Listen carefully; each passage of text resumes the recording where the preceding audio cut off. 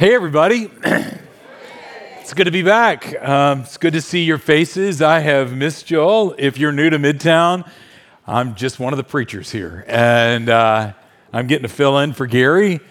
And it has been an amazing last 2 months since you last saw me. I have stuck my toes in sand in 2 different countries. I have enjoyed a lot of rest, but also a lot of dreaming, and I'll tell you a little bit about that in a moment. But right now, I'm here to kick off our Advent, because I told Gary there ain't no way I'm preaching Revelation. So we're in our Advent season, and if you're new to church and you may be wondering, well, what is Advent? It's a Latin word that talks about arrival or getting here, or someone is coming. And so maybe to help you understand, as the church, we spend this holiday season looking back at the manger, the wise men, the drummer boys, those guys.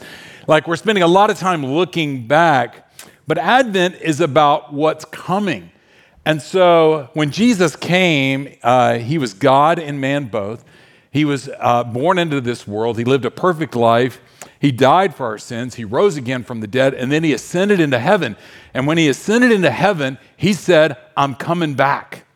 And we're waiting for that return. So we're living in between this time of what Jesus has already accomplished and what Jesus is going to accomplish for us in the future. And so as a church, we kind of live our lives a little bit backwards, because we're backing into the future with our eyes on what Jesus has done and on the promises of Jesus, what he's accomplished, and confidence in that place, we're backing into the future. Does that make sense? That's the Advent. And we have lit the hope candle. So we're going to start our Advent season talking about hope. So let me ask you a question. Are you hopey? You know what I mean? Like, I'm not talking about, are you happy? Are you hopey? Are you a person that's hopeful? And I bet if we went around the room, people would say, I guess, I don't know. I mean, maybe. Because hope isn't literally something that I do like when I go to the gym and I work out. Hope is like something that just kind of happens to me. Like, I breathe, I just kind of get through my day. And sometimes I feel, hopey. Sometimes I don't feel hopey. But what I want to ask you is, are you a person that builds your life on the foundation of hope? In other words, are you the kind of person that views yourself, you view your life, you view your money, you review your relationships, you view your sexuality, you view your future on hope? Are you aggressively, greedily, ambitiously, lustfully, violently demanding that every part of your life be built on hope? Let me say that again, because I just loved writing that. All right, so I get to read it again. Do you aggressively, greedily, ambitiously, lustfully, violently demand that every part of your life be built on hope? And I got to tell you, I don't. Because I got to let you know a little secret. Hope has been the source of so much pain in my life, so much disappointment in my life, so much discouragement in my life. Hope is like that knife that just kind of stabs you in the heart. Like, let me give you an example. Are you a Titan fan? Who do they play today? Who? The Panthers. Are the Panthers good? No. Are we going to win? No. See, that's what I'm talking about. I got to tell you that I have so many hopes that have been dashed, so many hopes that have been crushed, so many hopes that have been destroyed. And I even have hopes that I don't know that I have hope and they get destroyed. So one of the things that I said to my wife, Renee, when we transitioned out of being the lead pastor here and I had some weekends free, I said, we're going to do what we've never been able to do. She graduated from LSU. And I said, I'm going to take you back to an LSU football night game, which she hasn't done since she graduated from college just like 10 years ago, all right? So Maggie and Travis jumped in the car with us, and we went down to watch them play the Florida Gators, And I got to tell you, it was insane. I mean, I'm not saying like SEC football is crazy. I'm saying LSU's a whole different thing. Like, it's like 100,000 people that are out of their mind speaking in Cajun accents that you can't understand a word they're saying. Like we go, I mean, the seafood is unbelievable, the accents, the culture, everything. It's like a different world. It's like walking into a third world country in America. That sounded bad, didn't it? I'm not going to distract that. I'm sorry. Okay, but we get down there and, you're standing out there in the game, all the fans, and we're waiting for the players to come in and the band comes in. And you feel the music just hitting your chest and you're like, oh, this is intoxicating. And then, they're coming through. Everybody's pumped and you go into the stadium. And it was a great time. And did you know that Garth Brooks wrote a song about Baton Rouge? If you did not know that, then if you went to an LSU game, you could not miss it because they play it like 1,000 times. And everybody in the stadium knows every word to that song. I knew nothing. All I know is you mumble until he sings the word Baton Rouge, It was a lot of fun. We had a blast. I'm driving home, and I find myself, as we're driving home, getting melancholy and getting kind of sad. And I'm like, what's going on? It took me like 2 days to realize what is happening with me. See, my little brother is a big LSU fan. He has season tickets.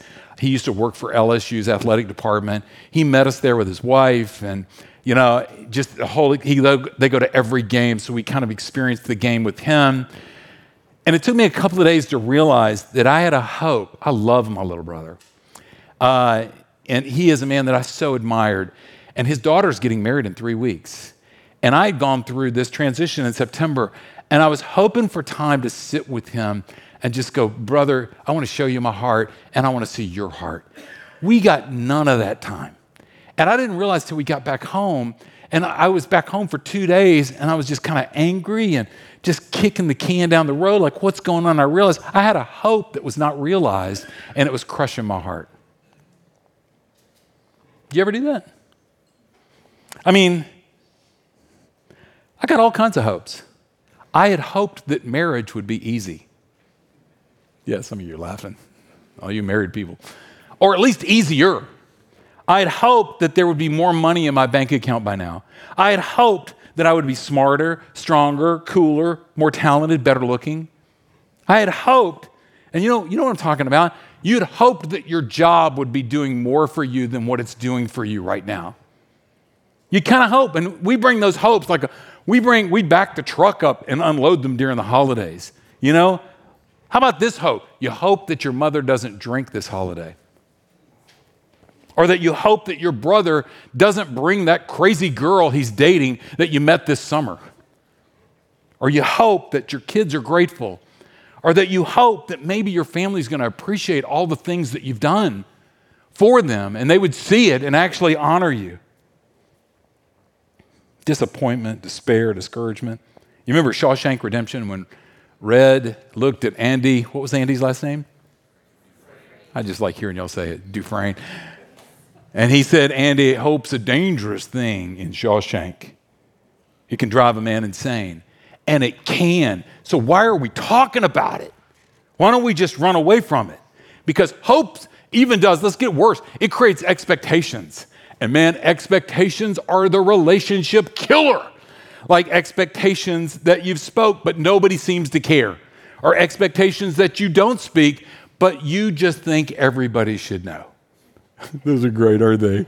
They're just silent killers, Or the expectations you didn't even know that you had. If it's so difficult, why are we going to talk about it?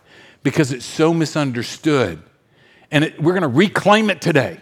As we go into the holidays, we're going to reclaim what hope is. So I'm going to talk about 3 things. In just the next few minutes, we're going to talk about what hope really is, why it's so important, and how do we get more. And that last part's important because here's what I want you to just take a note of. Hope is not a gift of the Holy Spirit. That may surprise you. See, the Holy Spirit gives us a lot of stuff, the fruits of the Holy Spirit, redemption, new life in Christ. He gives us a lot of things. And then he invites us to take these things that he has given us and then bring hope. Like hope is our responsibility. Hope is the thing that we now bring to the party that we labor for, we fight for, and we pour into our lives. And hopefully I can show you that from Scripture. But it's something that we invest in. When we were at LSU, You know what shocked me is that people drink at college football games. Did you know this? And I'm not talking like drinking with your pinky out. I'm talking about like serious drinking. And so before we even get to the game, you know, the masses are going to the stadium and there are people just falling all over the place because they've been drinking all day. It's a night game, you know? And you realize when you see somebody stumbling over themselves, boy, you spent a lot of time getting ready for this moment. Like you planned to be here, you bought a ticket, like you went out and you bought a bunch of alcohol, and then you spent a lot of time pouring that alcohol into your body. Some of them were so eager to get it into their body, they had these funnel things where they were, I'm serious, I saw it in real life, right? They invested with intensity, violence, aggressiveness into their drunken state. And I'm challenging you, church, what we're about to talk about. Do the same with hope. Plan for it, invest in it, put money into it, put time into it. Make it a reality in your life because Jesus has given you the power to do that. You ready?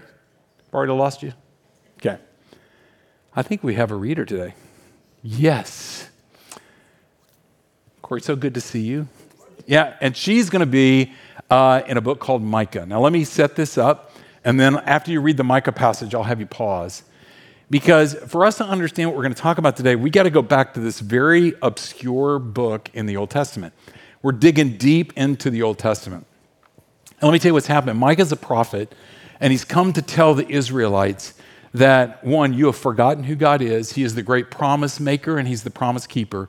You have forgotten who you are. You were made to display the glory of God, and you have forgotten what he's called you to do, which is to worship him and then live out of the reality of God's kingdom into the world today. So when people came to Israel, they would be getting a taste of the kingdom of God in the way that they treat the poor, in the way that they treat the marginalized. But instead, they'd forgotten who God is, they forgot who they were, and they were actually taking advantage of the poor and the marginalized and the aliens in their community. So God said to them, I'm bringing judgment through the Assyrians and the Babylonians, and this is not going to be good. Like they're going to come in and they're going to wreak havoc on you to call you back to me. But in the midst of this dark book where the storms are coming, prepare yourself, there's hope. And that's what we're about to read. But you, Bethlehem, Ephrathah, though you are small among the clans of Judah, out of you will come for me one who will be ruler over Israel, whose origins are from of old, from ancient times. Therefore, Israel will be abandoned until the time when she who is in labor bears a son, and the rest of his brothers return to join the Israelites. He will stand and shepherd his flock in the strength of the Lord, in the majesty of the name of the Lord his God. And they will live securely, for then his greatness will reach to the ends of the earth, and he will be our peace when the Assyrians invade our land and march through our fortress. Okay, so Courtney, thank you. So what he's saying there is, I know this is dark, this is bad, but there is one that is coming. And when this one comes, he's going to change everything. And the way he's going to change everything is he's going to be the shepherd of the sheep. Now the question is, who is this one that is the hope in this very dark time? And Matthew tells us. After Jesus was born in Bethlehem in Judea, during the time of King Herod, Magi from the east came to Jerusalem and asked, "Where is the one who has been born King of the Jews? We saw his star when it rose and have come to worship him." When King Herod heard this, he was disturbed, and all Jerusalem with him. When he had called together all the people's chief priests and teachers of the law, he asked them where the Messiah was to be born. "In Bethlehem in Judea," they replied, "for this is what the prophet has written. But you, Bethlehem, in the land of Judah, are by no means least among the rulers of Judah. For out of you will come a ruler who will shepherd my people Israel." Keep going. No, that's good. Are you reading the last part of that quote? Nope, it said stop at 6. There Do you go. want me to Thank read you. the last No, part? that's perfect. Let's pray. Father, we pray that, and thank you that you're the promise maker and the promise keeper. We thank you, Father, that The promise that you give us today is that when we read your word and we speak your name, that, Lord, you do marvelous things. And so, Lord, just give us the courage not to fight against you, but to receive and to celebrate what your Spirit's doing in this room right now. In Christ's name, amen.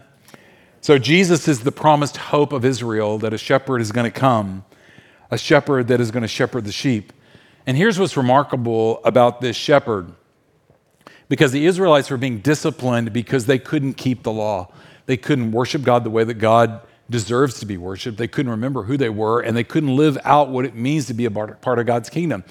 Jesus didn't come to say to them, here, I'm going to show you how to do this. He did do it perfectly, but he wasn't doing it so he could show us how to do this. He was doing it so that he could go to the cross and then give us what he's doing. Now, what I mean by that is, one way to put it is, Jesus didn't come to show us the way, Jesus came to be the way. See, in 2 Corinthians chapter 5, it said, God made him who knew no sin to be sin for us, so that in him we might become the righteousness of God. See, you may come to church a lot and you've seen the cross and you've heard about the cross, that Jesus went to the cross to take away the sins of the world and he took your sins away. Yeah, that's what Jesus came to do. But when he rose again with newness of life, he came to do something that you seldom hear about. Was he came to give you life. He came to call us from death to life. That's why the church talks a lot about being born again, that we were in death and we've been born into life, which means our spirits for the first time in our lives are made alive because of the work of Christ. And now that our spirit is alive, it has communion with the Spirit of God. And here's what's crazy is when the Spirit of God comes into us and makes us alive, it rearranges the categories. For example, like I was sexual before I met Jesus. Like that was a true thing about me. But when Christ came into my life, he helped me better understand what my sexuality was all about and the gift it is, and how he's teaching me how to guard it and make it precious, but also explore and understand the fullness of what it's supposed to be for me. I made money. Here's what I found. Oh, thank you, Siri.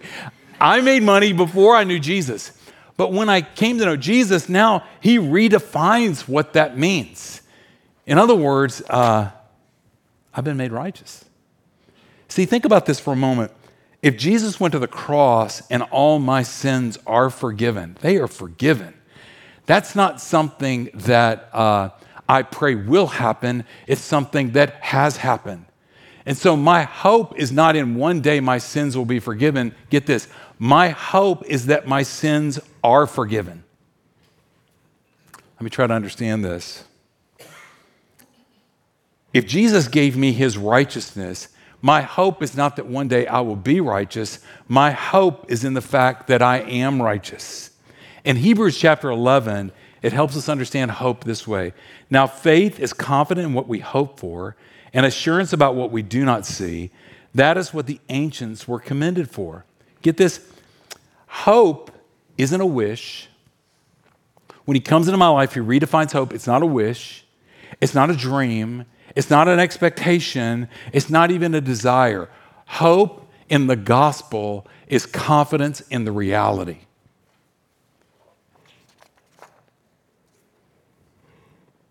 I know it's kind of hard to grasp, but it's like me giving you the winning lotto numbers before you go buy the ticket. Like you're going now with hope that what you have is the winning number. It's like you recording the game and telling everybody, don't tell me the score. When we get back from dinner, I'm going to watch it. And somebody leaking it out at the bar at the restaurant who won the game. And you go back to watch the game, but you already have hope knowing who won the game. Hope in the kingdom of God is not in a dream or a wish. It's confidence in the promises of God that he will fulfill what he said he's going to do. That's hope in Scripture. See, and here's what's crazy. He does promise that he's coming back. And my hope is not just in his return. My hope is also in here and now. Do you know that in Scripture, there are nearly 9,000 promises that God makes to us, his people? 9,000.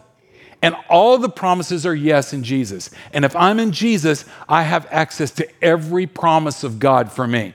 So hope is anchoring my confidence in God's promises that are certain for me and for the future. You got that? Okay. So why is it so important? Why is it so important for me to understand that? Well, because we're hope monsters. Like we can't help but hope. We hope about everything. We attach hope to all kinds of things we shouldn't hope for. Like when you go to MAPCO and you see all the people buying the lotto tickets, and they walk out going, here's hoping. And you're like, no, that's wishing. That's not hoping, because you're probably not going to win. That kind of hope, it keeps us from being in a place of power. Let me try to explain this. See, let's first ask, do you know what you hope in? Where are the false places that you've put hope? So let's do a little test, because it's easy to find your hope. What are you afraid of? If you would grab what you're afraid of and just lift it up and look underneath it, you would see what you hope for. If you're afraid of failure, what your hope is that I'm never going to fail. I'm going to put my hope in failure. Or maybe what you're afraid of is that you're going to go broke. And so your hope is that I'll have enough money, that my hope is in money. Or that maybe you're afraid that you're going to get sick one day. And so your hope is that you're never going to get sick. What are you afraid of? What are you afraid of, or what brings you joy without you trying? Pull it up, look under it, and there's where you hope. And let me tell you, when we think about this, we have to be careful, because when I put my hope in things that God has not called me to put hope in, they mess me up. Let me give you an example. We said it a minute ago. I hope Mom doesn't drink this holiday. Think about that. I'm going to put my hope in that my mom is not going to drink. Although she has drank every year that we've done the holidays. Every year we go and she's got that glass of wine going, and it's usually about 5 o'clock that things start turning kind of nasty. And then it starts turning ugly. And then we have to tolerate and we have to protect the kids because Mom's getting a little crazy now. And every year we have the same hope that maybe this is the year that Mom's not going to drink. That is such a weak place to put your hope, because that kind of hope is going to disappoint you, discourage you. It's going to stab your heart with despair. Better yet is, I hope, look at the transition, I hope that Jesus will give me what I need if my mom drinks this year. Because there's a promise, 2 Corinthians chapter 9, verse 8. And God is able to bless you abundantly, so that in all things, at all times, having all you need, you will abound in every good work. Wait a minute. Can I read that again? So we're going into the holidays and we're like, my hope's not in my mom anymore. My hope is in a Jesus that has made me promises that I am confident he's going to fulfill when I walk into that situation. And what is he going to give me? That God is able to bless you abundantly, so that in all things, at all times, 24/7, having all you need, how much? All you need, so that you will abound in every good work. And what is the good work? Jesus is changing me because I have anchored my hope in him, so that a changed me walks into that situation with my mom and I know what to do. Are you getting it? Can I give you another example? Let me try to give you another example. I hope that I make more money this year. That is such a great hope. I got to tell you, there is nothing wrong with desiring more money. There's nothing wrong with want to make more this year than you made last year. I'm not saying that at all. I'm saying you're setting yourself up for pain and disaster, and you're walking away from the power of the gospel if you put your hope in making more money. Because here's a better way to think about it. I'm going to trust Jesus will give me everything I need. Why? Because he promises in Philippians chapter 4, verse 19, and my God will meet all your needs. How many of them? All your needs, according to the riches of his glory in Christ Jesus. Instead of putting my hope in making enough money this year, now I'm going to put hope in Jesus, who have made me a promise that he's going to give me everything I need. And in that confidence, he's going to change me from being a man that's dependent upon how much I make, and now I'm dependent upon him. So whatever he gives me, I know he's given me what he wants to give me, so that I accomplish what he wants me to accomplish. Oh, it's a game changer. I'm telling you. Can we do one more? This one's personal. All right, you ready? I hope my marriage gets better. Got to move the podium a little bit for that one. If you've been around Midtown long enough, you know that, man, that's Renee and I, we have often had that prayer. Lord, just make our marriage better, because marriage is hard. And here's what's crazy is when I say, I hope my marriage gets better, I'm usually saying, I hope my spouse gets better and our marriage. And here's the crazy thing. You don't have the power to control another person unless you're holding them hostage. Like you can control, but even in that, you can't control them. And if you believe you can control them, you're already in big trouble, all right? But so I have no control over whether or not my marriage is ever going to get better at all. And if I can unhinge my hope from my marriage getting better to something deeper, I trust Jesus to give me courage to fight for my marriage. Think about this. Instead of, God, I hope that you'll make my marriage better, to Lord, I have hope in your promises that you're going to give me courage, strength, and power to fight for my marriage. Why? Because in Joshua 1:9, he makes a promise. Have I not commanded you? Be strong and courageous. Do not be afraid. Do not be discouraged, for the Lord your God will give you whatever. The Lord your God will be with you wherever you go. Do you know how hard it is to be the person in a marriage that should get better, to be the first one to be vulnerable and say, we need help. And I want better things for us, and I'm going to start with me. Because when I do that, here's what's happened. I have no control over you, but I can let Jesus change me. And when Jesus changes me, a changed me walks into our marriage, which will always change your marriage. Because that's the promise of God. Okay, so we know what hope is. Hope is not a wish, it's not an expectation, it's not a dream, it's not a desire. It's anchoring our confidence in what is true and God's promises. We know why it's important, because when I put my hope in false things that discourage me and beat me up, when I put them in God, it gives me strength and power. But how do we grow hope? And this is so good, because there's so many ways, but we only have a few minutes, and I'll have a few minutes to talk, and I just want to give you my top two, okay? I know there are a lot of disciplines about growing hope in our lives, but if you will do these two baby steps, I trust that during the holidays, the Lord is going to help you grow hope in your life. In Romans chapter 8, it says that we know that the whole of creation has been groaning as in the pains of childhood right up to the present time. I do not have to do anything more than to open up the newspaper to show you that the world is groaning. The whole world is groaning. From creation to nations, to battles, to racism, to divisions, to pain, to suffering.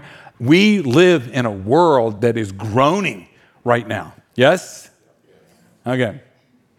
Here comes the good part. Not only the world, but us. We ourselves who have the first fruits of the Spirit. We're in Christ. He's made us new. The old is gone, the new has come.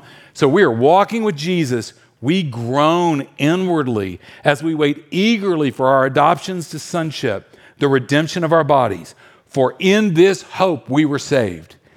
Because we are in this hope that Jesus is coming again and he's going to make all things new, it gives me the freedom to groan. What? Mama taught me never to complain. I'm not talking about complaining. I'm talking about groaning. I'm talking about I have the freedom to be honest about my pain. See, here's the crazy thing about growing hope in your life. You don't ever grow hope if you never need it. If you don't acknowledge your own pain of existence, then when are you ever going to need hope? If you just cover over everything with the glaze of, I'm great. Everything's great. I'm fine. You don't need hope. It may be, if you're not honest with yourself, you probably don't have a prayer life. Because if you're not crying out to God for help, you may be living your life with your eyes closed. Or you've isolated yourself so much that you have no needs, that only a God that is greater than you can meet those needs. But when you groan, when you say, I'm tired of pretending, I'm not going to pretend anymore, I'm tired of playing nice, I'm tired of putting on a face, I am actually going to be courageous enough to groan. Brene Brown. Do y'all know who she is? So she's written a lot of great books. I think Daring Greatly is where she took the word courage, she took it back to its Latin origin and said courage is actually living on the outside what is most true about you on the inside. And if you're honest with yourself, it's groaning. Because here's what I've discovered. Jesus is not interested in the fake you. If Christianity seems to be powerless to you, it's probably because you're trying to give Jesus this pretend you that you give everybody else. And he ain't interested in that guy or that person or that woman. He's interested in the real you, and he's waiting for you to be interested in the real you too. And trust me, we all have pain. We have pain and we groan from our sins. We groan because other people have sinned against us. We groan from life. I mean, life. So when I left here in September 10th, I felt a call in my life to how do I say it? There's 1 million people moving to this city in the next 10 years. And Jesus said he wants me to take that personal. I'm like, good Lord. Like literally, good Lord. What do you mean?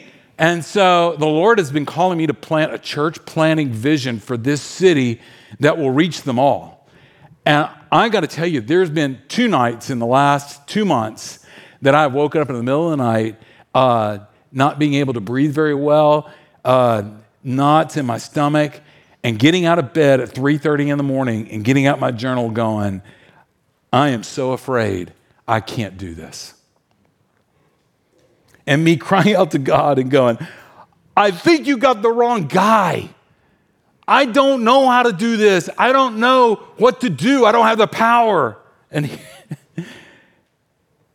here's what's crazy, is that groaning, that journey of being human.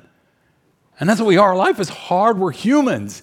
That journey of being honest with Jesus. He goes, for I didn't give you a spirit of fear. Put it down. I've given you a spirit of power and of love and a sound mind. And I got you, and I got this. Are you groaning? So believe it or not, what feeds our hope is our need for hope and groaning. The second thing, okay, we've got 2 minutes left. And I love this one. Romans chapter 5, and we boast in the hope of the glory of God. And we boast. This word boast is kalmahai. That's the Greek word. Isn't that fun to say? Kalmahai. Kalmahai. Sounds like a power drink, doesn't it? Kalmahai. I had my kalmahai today. And what this word means is just what you would think. It is boasting. It is like over the top, trusting or celebrating something. So a few weeks ago, I took my grandkids to the zoo. I didn't take them alone because I would never do that, but I had like some teammates with me to manage them. And it's been a long time since I've been to the zoo. It's pretty spectacular. You should go. But my grandson, who's 6, said, let's go ride the soaring eagle.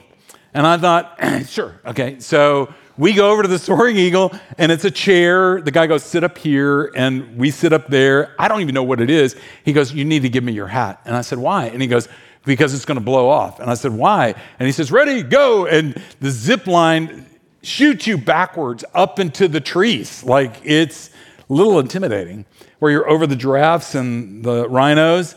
And when you think it's going to stop, it doesn't stop. It just keeps on. Have any of y'all ridden this ride?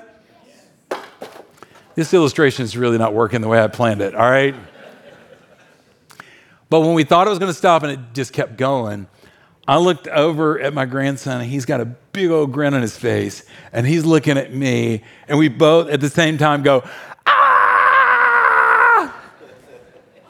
That's boasting. Because in that moment, we were reveling in the glory of we're above the trees, and we're taller than rhinos. Kalmahai. Listen to the verse. He says, we boast in the hope of the glory of God. Not only so, we also glory in our suffering because we know that suffering produces perseverance, perseverance, character, character, hope. And hope does not put us to shame. Think about that. Hope eradicates the shame from my life because God's love has been poured into our hearts through the Holy Spirit who has been given to us. Hope allows me to see the love of my Father that's being poured into my heart.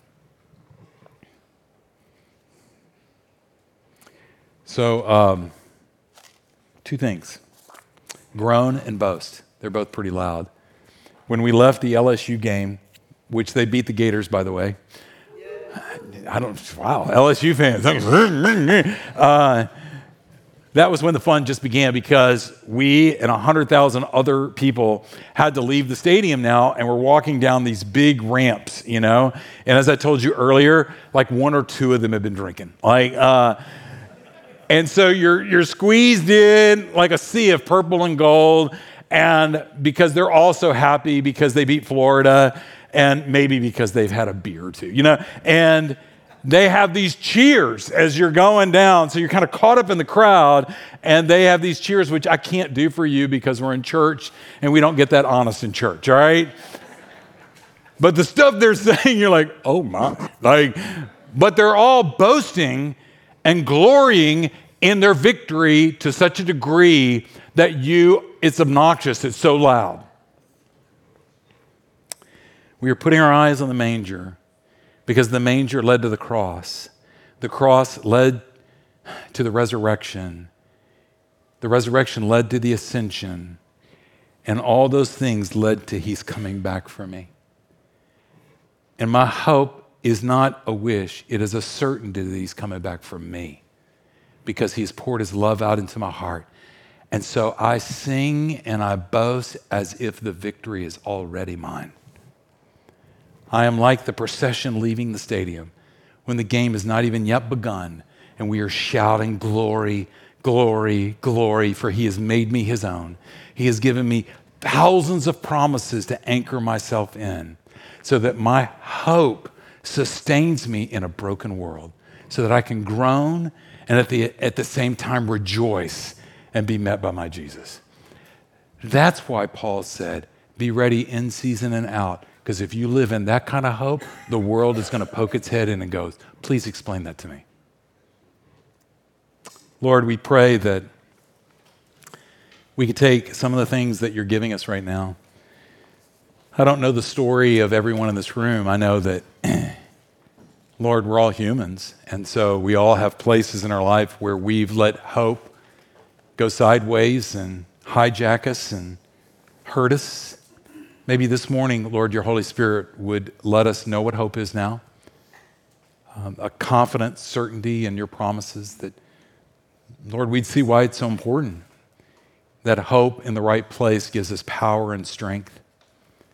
And that we would know how to do that by being those that are honest and groan, but also boast that your love is being poured out in our hearts and you're coming back for us. So would that stir in us, Lord, and give us strength right now to do that in our time of worship. In Christ's name, amen.